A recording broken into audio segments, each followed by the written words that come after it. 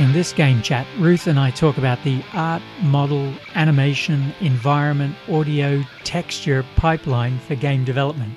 Could you talk about the kind of art and the different things that go into a game pipeline? Because most people think of software perhaps as code, but games are really radically different, aren't they? Yeah, so the artists really have to communicate with programmers, and unfortunately for the programmers maybe, but it's a real collaborative effort, and you'll often find that artists on game projects are a bit technical. Like they'll have some knowledge of game engine, and they'll need to know a lot of technical stuff so that the art can be suitable for rendering and animation. And yeah, so usually you'll have a concept artist with the designers who will come up with an overall maybe a visual style and an image to show to publishers, like a polished image, and people will make concept art then that's specifically for, say, 3D artists or 2D artists. Be very practical kind of art showing this is what a character looks like from the front, from the side, or a piece of terrain looks like from the front, from the side, and that'll get passed down to 3D artists and they'll model things, texture them, sent to riggers who, the person who gives a character bones that allow the animator to move the character, to animate the character. So they'll usually have a really technical rig, and above all that, they'll have a really nice simple set of controls, and they'll hide the bones and send the lovely controls to the animator, so the animator can just go mad and play with the character and animate them. And then usually that all goes to a technical artist who works between the art department and the programming department. And usually in smaller game companies, artists will have to be a lot more technical. Obviously, like there's less specialization, more of a broad area of expertise. And animation, it's a separate specialism again too, isn't it? Yeah, sure, yeah, because totally different area. Animators are actors, like they're just making something else act. Totally different specialization to modeling or anything. And then environment is another thing, like tech artists doing, what does the air look like in the game? What does grass look like in the game? What does metal? What does everything? What does everything look like in the game? Environment art is quite an in-depth subject.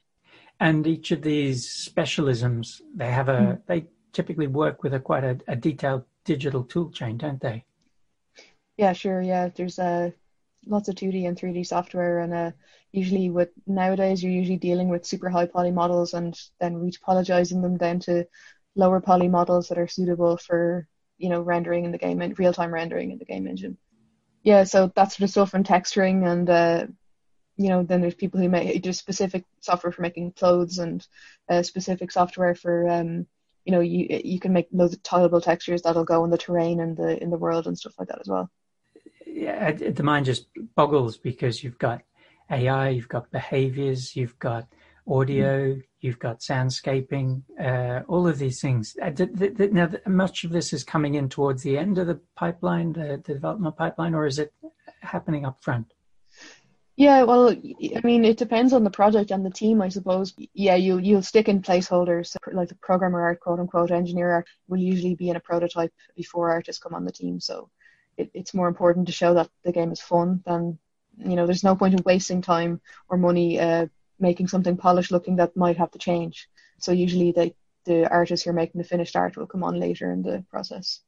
I know when it comes to release on consoles particularly, that a lot of teams struggle with, in software we talk about the pinching shoe. It's an old expression, it's a Dutch expression, but basically fitting the assets to the resource capabilities of the platform. And that's really traumatic sometimes, isn't it? Well, nowadays it's not too bad. I feel like even in the time that I've started learning this stuff, it's gone from being, you must fit this poly count for this character, to being, it's okay, if you need to throw in a few extra polys, or I suppose texture resolution is a big thing, but you've got levels of detail with those as well, so that's not too much of an issue either. Yeah, like the software is definitely making things a lot easier, and the rendering capabilities of the game engines is definitely making things a lot easier. I don't know if you saw the demo for the PlayStation 5 rendering stuff. Yeah, it's just incredible. Like they have a million poly models just sitting there with no normal maps or, no trickery about the light at all, just sitting there. So it's interesting to see where it'll go.